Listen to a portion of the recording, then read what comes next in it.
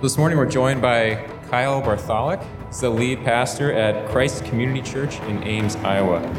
They're a fellow EFCA church, and that's where Jennifer grew up, and her parents were members there. Our father served in a few positions over many years.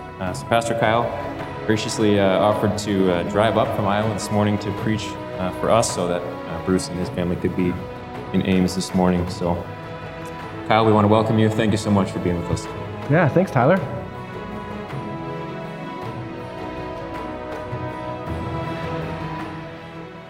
Well, good morning, City on a Hill. All right. Hey, I just appreciate you guys. You respond to the call back from greeting time as well as my church does, okay? There's always like an additional 30 to 45 seconds after we have a big countdown clock that happens. I mean, literally it's counting down the time. And then after that ends and we move to our video announcements, there's still like a good 30 seconds of rumbling as God's people are greeting one another. So that is a good, encouraging thing.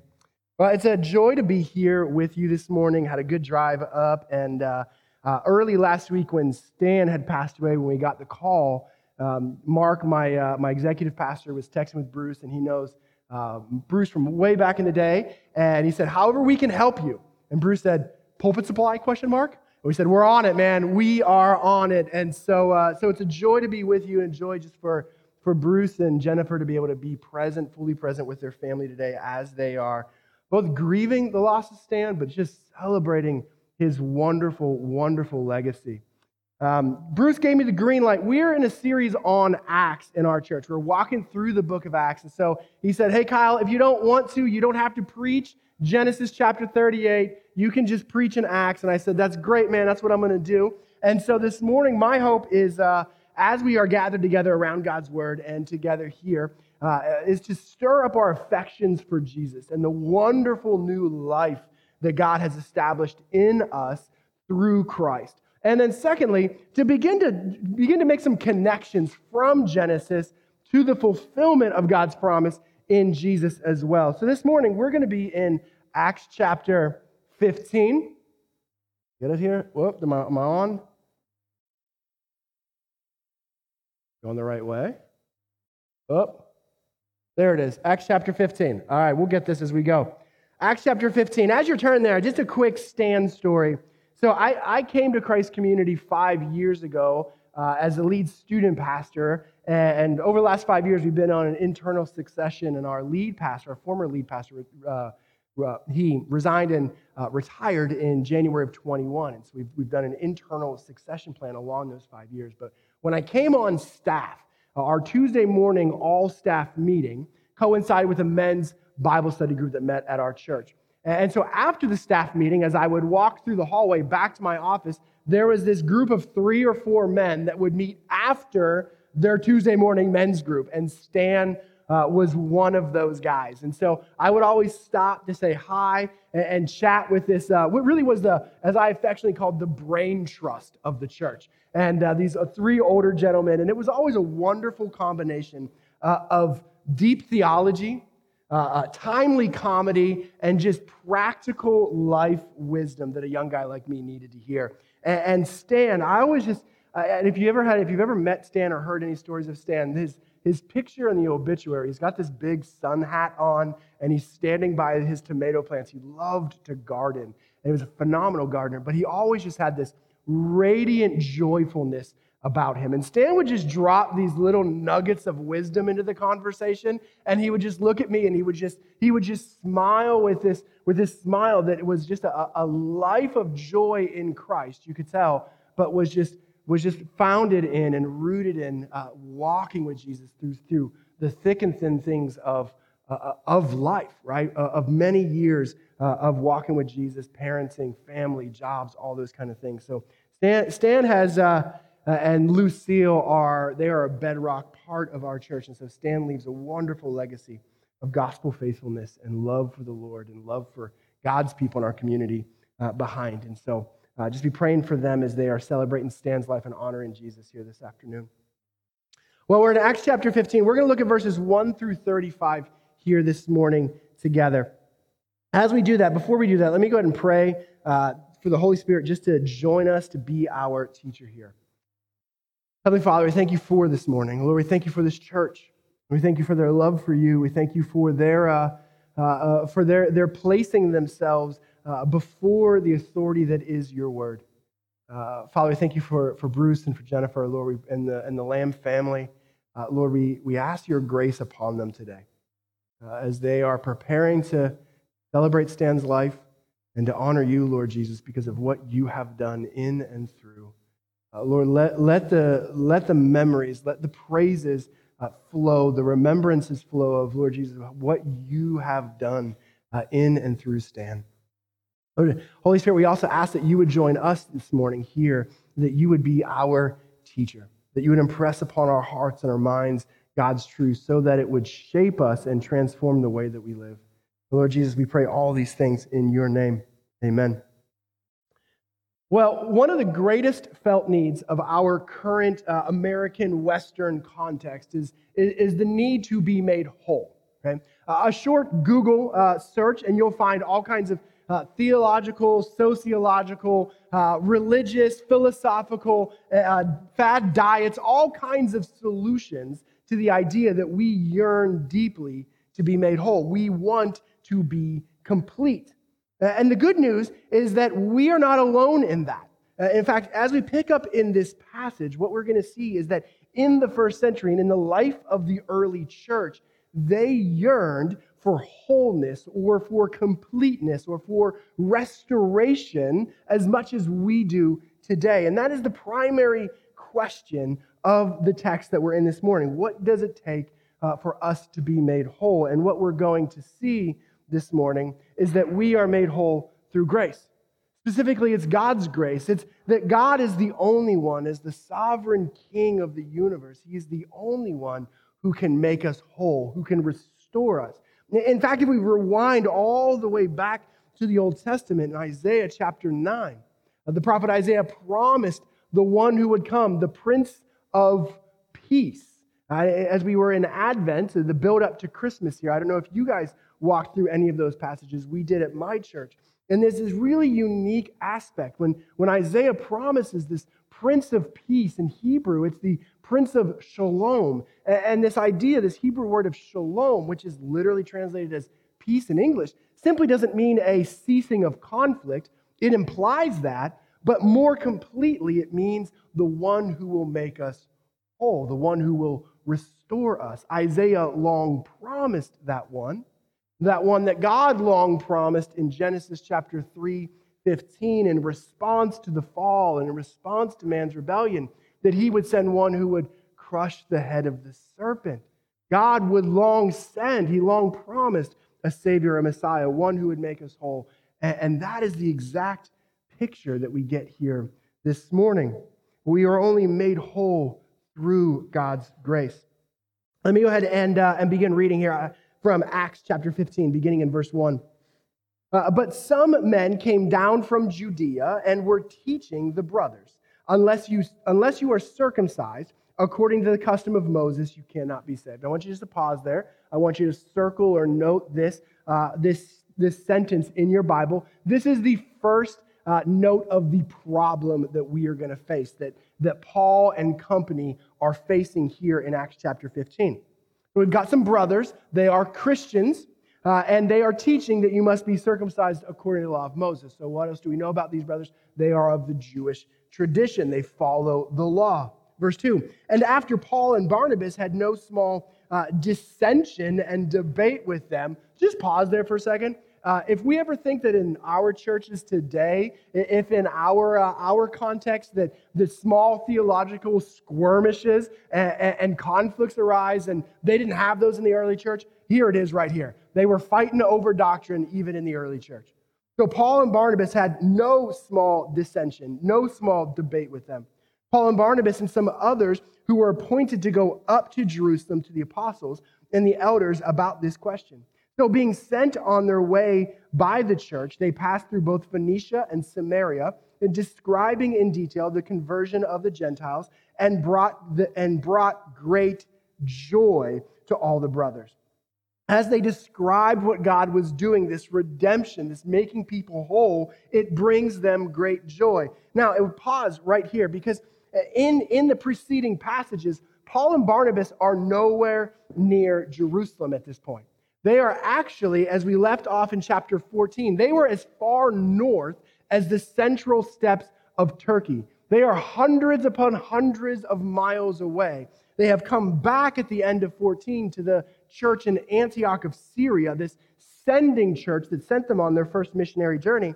But now they're making their way south. However, if you noted here the way Luke describes it, he says in verse 2 that they were to go up to Jerusalem. If you look at a map, they're traveling south, so we would say that they're going down. So why does Luke say that they're going up? Here's just a fun Bible trivia fact for you. It's because Jerusalem is a literal city on a hill.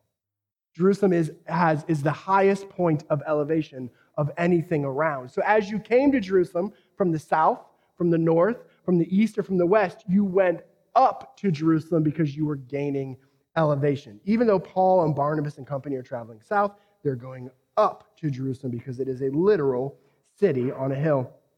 Verse 4, when they came to Jerusalem, they were welcomed by the church and the apostles and the elders, and they declared all that God had done with them. But some believers who belonged to the party of the Pharisees, note that, rose up and said, it is necessary to circumcise them and to order them to keep the law of Moses. Again, the problem is restated. Verse 6, the apostles and the elders were gathered together to consider this matter. And after there had been much debate, Peter stood up and said to them, brothers, you know that in the early days God made a choice among you, that by my mouth the Gentiles should hear the word of the gospel and believe. And God, who knows the heart, bore witness to them by giving them the same Holy Spirit, by giving them the Holy Spirit just as he did to us. And he made no distinction between us and them, having cleansed their hearts by faith. Now, therefore, why are you putting God to the test by placing a yoke on the neck of the disciples that neither our fathers nor we have been able to bear? But we believe that we will be saved through the grace of the Lord Jesus, just as they will. And all the assembly fell silent, and they listened to Barnabas and Paul as they related what signs and wonders God had done through them and among the Gentiles. And after they finished speaking, James replied. James, this is the brother of Jesus, by the way. James, who did not believe in Jesus as the Messiah, as the Savior, until the resurrection. James he only saw his brother as a physical, fleshly brother, some sort of inspired or exceptionally gifted preacher, teacher, religious man. But James was not convinced, the very brother of Jesus was not convinced of his divinity until the resurrection. And now here he is. James is the leader of the church in Jerusalem. And he's one of the heavyweights of the early church. We've got Paul, Barnabas, Peter, James. The theological heavyweights are here to answer this question once and for all. And what James is going to do is James is going to relate back to the Old Testament how God long promised this plan of salvation. And so the very first thing that we see as we are in Acts chapter 15 this morning is that it was no small debate. The issue at hand is not a small issue. It is the question of who can be saved and how. This is a question about the process of salvation. And ultimately, there are two conflicts that we see that are present in this question. One, on the very surface level, there's this theological conflict. This is the question about who can be saved and how, right? Who does the saving? Well, it's clearly God. There's no argument there in the text here. There's no argument in the passage that it's anybody but God that does the saving. But the question is, well, how are we saved? Are we saved just through faith? Or are we saved by faith and then a conversion to the law and to the works of the law? Right? So there's this surface level theological question, but there's much deeper than that, a social conflict. There's a sociological question, because if you noted here, who are the ones teaching that these Gentile Christians must adhere to the works of the law of Moses? Well, it's Jewish believers. And if we remember, this thing of Christianity, it started in Jerusalem. And it started as a primarily Jewish movement that now has spread farther than they could have ever imagined. All the way, Paul and Barnabas have carried the gospel, the good news of Jesus, all the way north to central Turkey by this point. And we heard in verse 3 that when Paul and Barnabas were traveling south, what did they talk about? Well, they talked about how God, the very God of the universe, the very God of Moses, right, and that through Jesus, he was restoring even the Gentiles. And if we look at the scope of the book of Acts, Luke is the author. He's the author of the Gospel Luke and of Acts. It's a 2-volume series. He's presenting the person of Jesus and all that he does in Luke, the Gospel, and then in Acts to Theophilus, he's writing the work of the resurrected Jesus, the power of the resurrection in the early church. And in chapter 28, verse 28, Luke will conclude the book of Acts by saying, it is the power of the grace of God to save even the Gentiles. There's this hyperbolic, there's this large nature, this sort of, even they will believe this. Even they are included. How wonderful, how good, how great is God, because even the lowliest, even those who weren't of the right house, of the right lineage, of the right ethnic group, would be brought into the family of God. And so those who were historically Jewish here are now raising the issue. We saw it in verse 5. But some believers who belong to the party of the Pharisees, they rose up and they say, you have to adhere to the works of the law if you're going to be a Christian. That's how you are really saved. That's how it's really cemented or made good in you. And so this creates a sociological conflict, because if you have Gentile believers who are not adhering to the law, and you have Jewish believers who are adhering to the law, and these Jewish believers are ritually clean, but they're to come together in table fellowship around the Lord's Supper. But when you have ritually unclean and ritually clean people, they cannot be together. There is a distinctly serious problem that is at hand. And what this means is that these Jewish believers, the party of the Pharisees, as we'll hear, they were heaping a burden that was never meant to be heaped upon Gentile brothers, because the works of the law does not save us. Our works do not save us. It is the grace of God that redeems us. It is God's unmerited favor that we receive from him through Jesus that brings us into abundant new life. And so there is this very deeply sociological problem, because in the first century, fellowship or friendship, specifically around the table, around a meal. This morning, we're going to take the Lord's Supper. We're going to take communion together, which was a very communal activity in the early church. And so when they would gather together for that, you had groups that were clean and groups that were unclean, and it created serious problems. Because in the first century, to eat together, to be in fellowship, it was an affirmation of personhood. It meant that I see you and I affirm who you are, all that you do and all that you've gone through. And for these brothers who were adhering to the law of Moses, that was a step too far. Because the law of Moses wasn't just an abstract theological idea. It wasn't just a conversation of contemporary music versus hymns, right? Where we talk about musical preferences and styles and those kind of things. This is a very divine decree. This party of the Pharisees, they saw it as a divine decree. God gave us the law, so we must absolutely adhere to it. And while we know that the law is not bad, even Jesus, when he came, he does not dismiss the law, get rid of the law. He says something else, though. He says that his yoke, his burden, they are light and easy. And we'll talk about that in a moment. But there is a significant conflict at hand, and it is around this idea of fellowship and this idea of personhood. And yet the church has been expanding. The good news of Jesus has been restoring all kinds of people back into wholeness. It's been restoring communities. It's been giving people hope and joy and new life. In fact, again, verse 3, when Paul and Barnabas are talking about it, it brings great joy.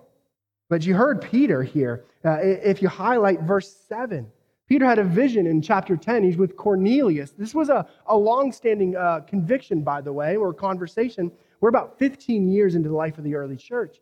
Peter, a while back ago, was with Cornelius, a Gentile. He's on Cornelius' roof. He has this vision, a white sheet that comes down. It's filled with bacon cheeseburgers because bacon cheeseburgers are not kosher.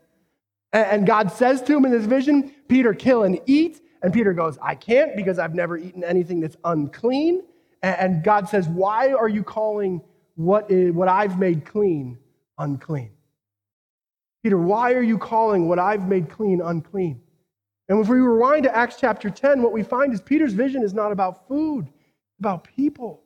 And what God has said to Peter in that moment about Cornelius and his household and about the Gentiles, this is why Peter says here in verse 7, and, and after there had been much debate, Peter stood up and said to them, brothers, you know that in the early days God made a choice among you that by my mouth the Gentiles should hear the word of the gospel and believe. He'd seen it. He'd seen God redeem those who were out of the house of Israel. And here, verse 11, I want you to highlight verse 11, because what convinced Peter that God made the Gentiles clean, that he brought them into the fullness of his house, into the fullness of his family, he adopted them completely, and they were heirs of God's grace, heirs of God's salvation, just as much as the people of Israel were. Verse 11, but we believe that we will be saved through the grace of the Lord Jesus as they will. Why? Because in verse 8, God gave them the Holy Spirit just as he gave us. Peter remembers back to the day of Pentecost in the very beginning of the book of Acts. God filled them with his Spirit. God watched him fill the Gentiles with his Spirit. And God says, I've made them clean. I've redeemed them. I've made them whole.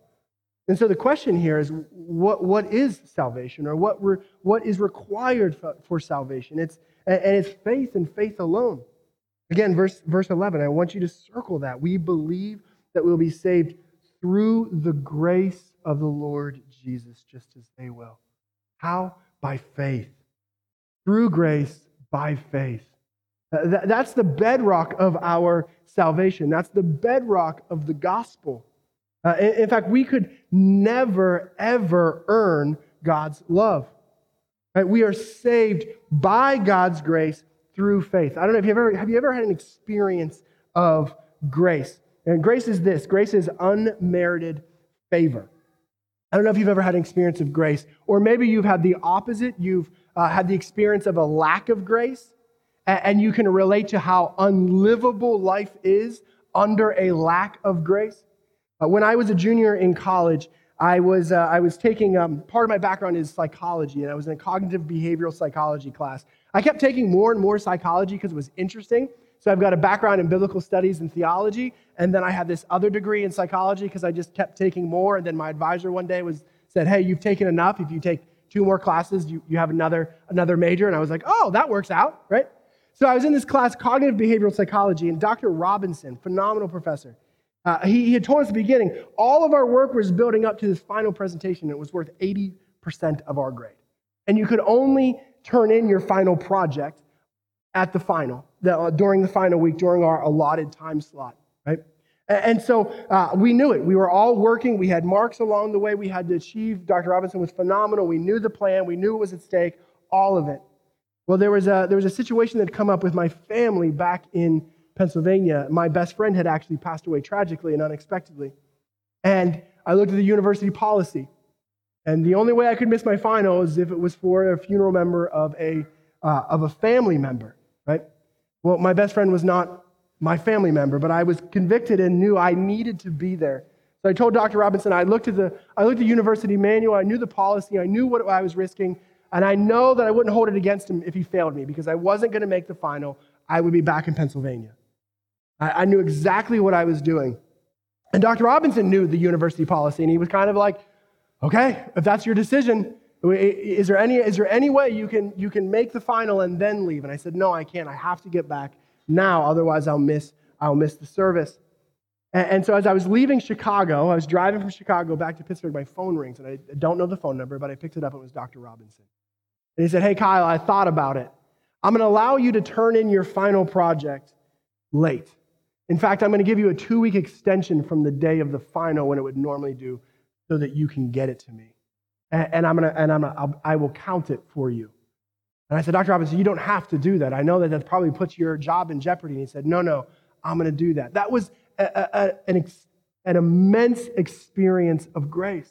It was unmerited favor. He didn't have to do that. He would have been in the right to fail me for the class, and I knew exactly what was happening. Yet he gave me this gift of unmerited favor. Have you ever had an experience like that? And with God, that is the very experience of our salvation. When we think back to Genesis, when we think back to the garden, that God had made the universe and all that was in it. He spoke it into existence. And after it was made and he had said it was mahod, which is the Hebrew word for good, he said everything that he made was good. And then he placed Adam and Eve in it. And then he said it was very good. And so Adam and Eve walked into this world of flourishing. They walked into this world that everywhere that they looked, they saw the fingerprints of a God who loved them and could provide for them and that they could trust and they could walk in confidence with. Everywhere around them. And yet, what did they do? They said, we want to take what's not ours. We are the kings of our own lives, of our own universes. We are sovereign over ourselves. And what did they usher in? They ushered in brokenness. And yet, who makes the first move in the face of that brokenness? It is God who makes the first move. It is He who dwells near them, appeals to them. Genesis literally says that God waited to the cool of the day, which literally means, which is when we translate it, understand it within the context, that God waited until they were ready to talk. How beautiful is that? The very God of the universe, whom they had just rejected, He's the one that makes the first move. He's the one that makes a way for them to be restored in relationship with Him. He's the one who will ultimately promise salvation. It is by God's grace, His unmerited favor. We could not win it, earn it, or gain it any other way. God simply gives it to us. Why? Because He loves us and He wants us to be in fellowship with Him. And so faith, what is faith? If it's by God's grace, through faith, faith is this forward-looking trust that is rooted in God's past provision. You're in Genesis right now as a church. In Genesis, the family line gets a little weird. Is that safe to say? Right? We got dads who have favorite children, husbands who have favorite wives. It is a calamity. It is a train wreck of a mess. And these are supposed to be God's redeemed people that when the nations eventually will look at them, they're going to go, oh, the way that you do life, the way that you live, the way that you love one another is so very good. We want to be like you. That's what God is carving aside for Himself, all right? We are watching the train wreck happen. It's getting a little weird. It's a little hard to see how God will ever be able to provide a Savior or a Messiah, one who will redeem broken humanity through this family line, and yet God does. Because the story of the Bible is not one of blind faith. It is always one where we look back and we say, remember what God did. Remember when He showed up. Remember how He provided. And so faith is this forward-looking trust that is rooted in what God has already done. In fact, Hebrews chapter 11, you know this. Those in the Old Testament, it was their future forward faith that was counted towards them as righteousness. It was that God would save them because they had trust in what God had done. Yet the challenge, one of the challenges for you and for me today, for all who claim Christ as Savior, Henry Nouwen, he notes this. He says that one of the tragedies of our lives is that we keep forgetting who we are. We keep forgetting who we are. Those who came to Christ here, whether they were Jewish brothers, this part of the Pharisees, they forgot that it was God's grace that brought them into the family. It wasn't their works. It wasn't their efforts. It wasn't their creativity or their ingenuity. It was God's grace that brought them in. They forgot that identity of being a people of grace. The Gentile believers, they've experienced it for the first time because they've always been cast out. They've always been othered. They've always been cut apart. And now they're brought into the fullness of the family through Christ. And what good news it is. You see, there's a danger that we face today. It's one of elevating secondary or tertiary things. Right? We tend to have this habit within church of making secondary or tertiary, lower level doctrines that are important, but they're not primary, they're not essential. We tend to make those things, we elevate them, right? The Calvinism and Arminianism debates, the worship styles, the all kinds of different things. We could go through it. We said, unless you believe this, then you can't belong to the people of God. And you go, well, the church is 2,000 years old and we're not a monolith. We've debated these things for many years, okay? And so we have that danger, but the greater danger that I think is the temptation of works. So Christian brothers and sisters, if you've been following Jesus for any amount of time, what you'll know is that there is a propensity for us to fool ourselves that our works or our performance earns us God's love and His grace and His affection and His approval. There is this temptation to think our moralism or our commitment to the commands of Scripture. The commands of Scripture are not bad. They are given to us for our flourishing. When we do life God's way, life tends to go better. But we can easily delude ourselves. We can easily deceive ourselves that it's our works that are earning us God's love. And yet it's not. So what is the cure of that? What is the solution? Well, is to come square face to face with the freedom that is in the gospel. Let's keep reading here. James is going to appeal back to the Old Testament. Let's pick up in verse 19.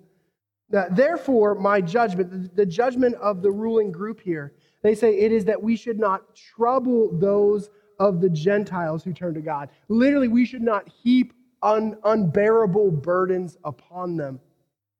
But we should write to them to abstain from the things polluted by idols, and from sexual immorality, and from what has been strangled, and from blood. For from ancient generations Moses had in every city those who proclaim him, for he is read in every Sabbath in the synagogues. Realizing, they're acknowledging that the Jewish people are quite all over the place.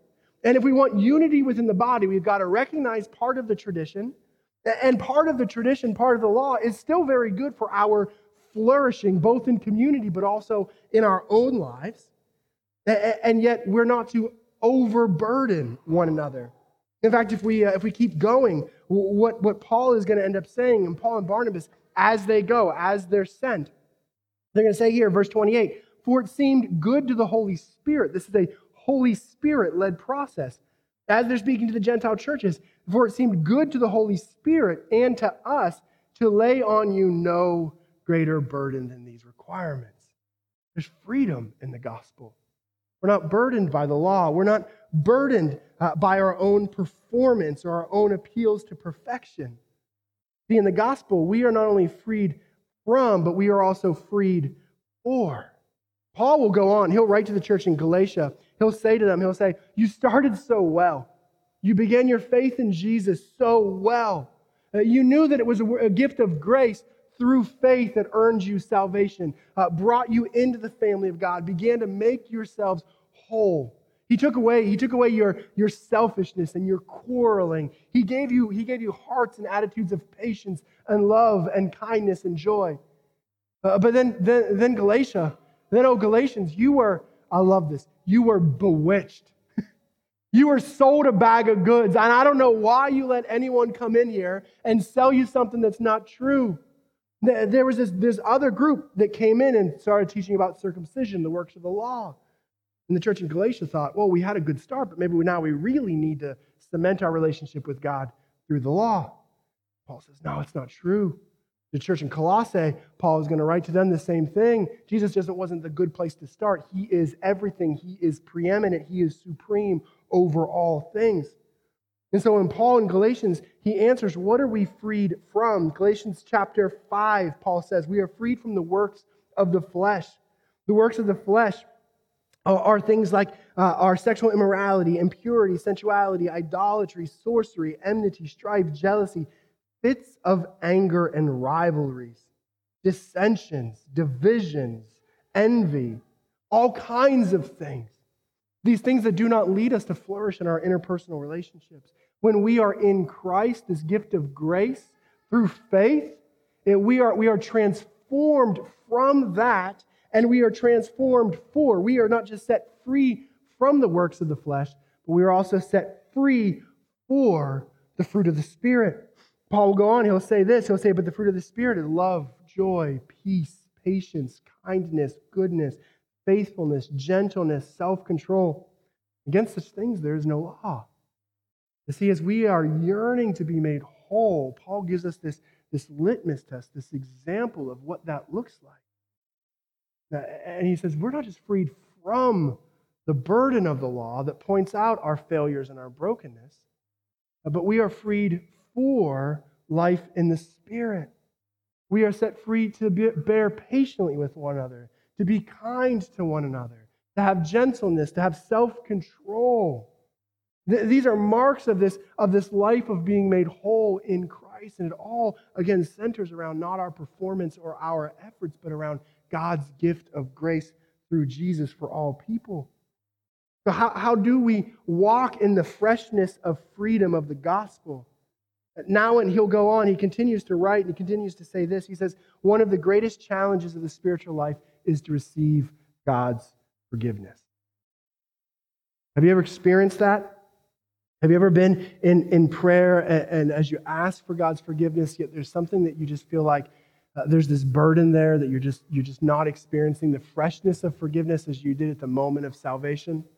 At the moment that you met Jesus and you gave your heart to him, of how you felt that new life rush into you and that joy to fill you up. But one of the greatest challenges that faces us is that we do not experience the freshness of forgiveness. So how do we do this? I think one of the ways that we do this is that we commit to confessing prayer.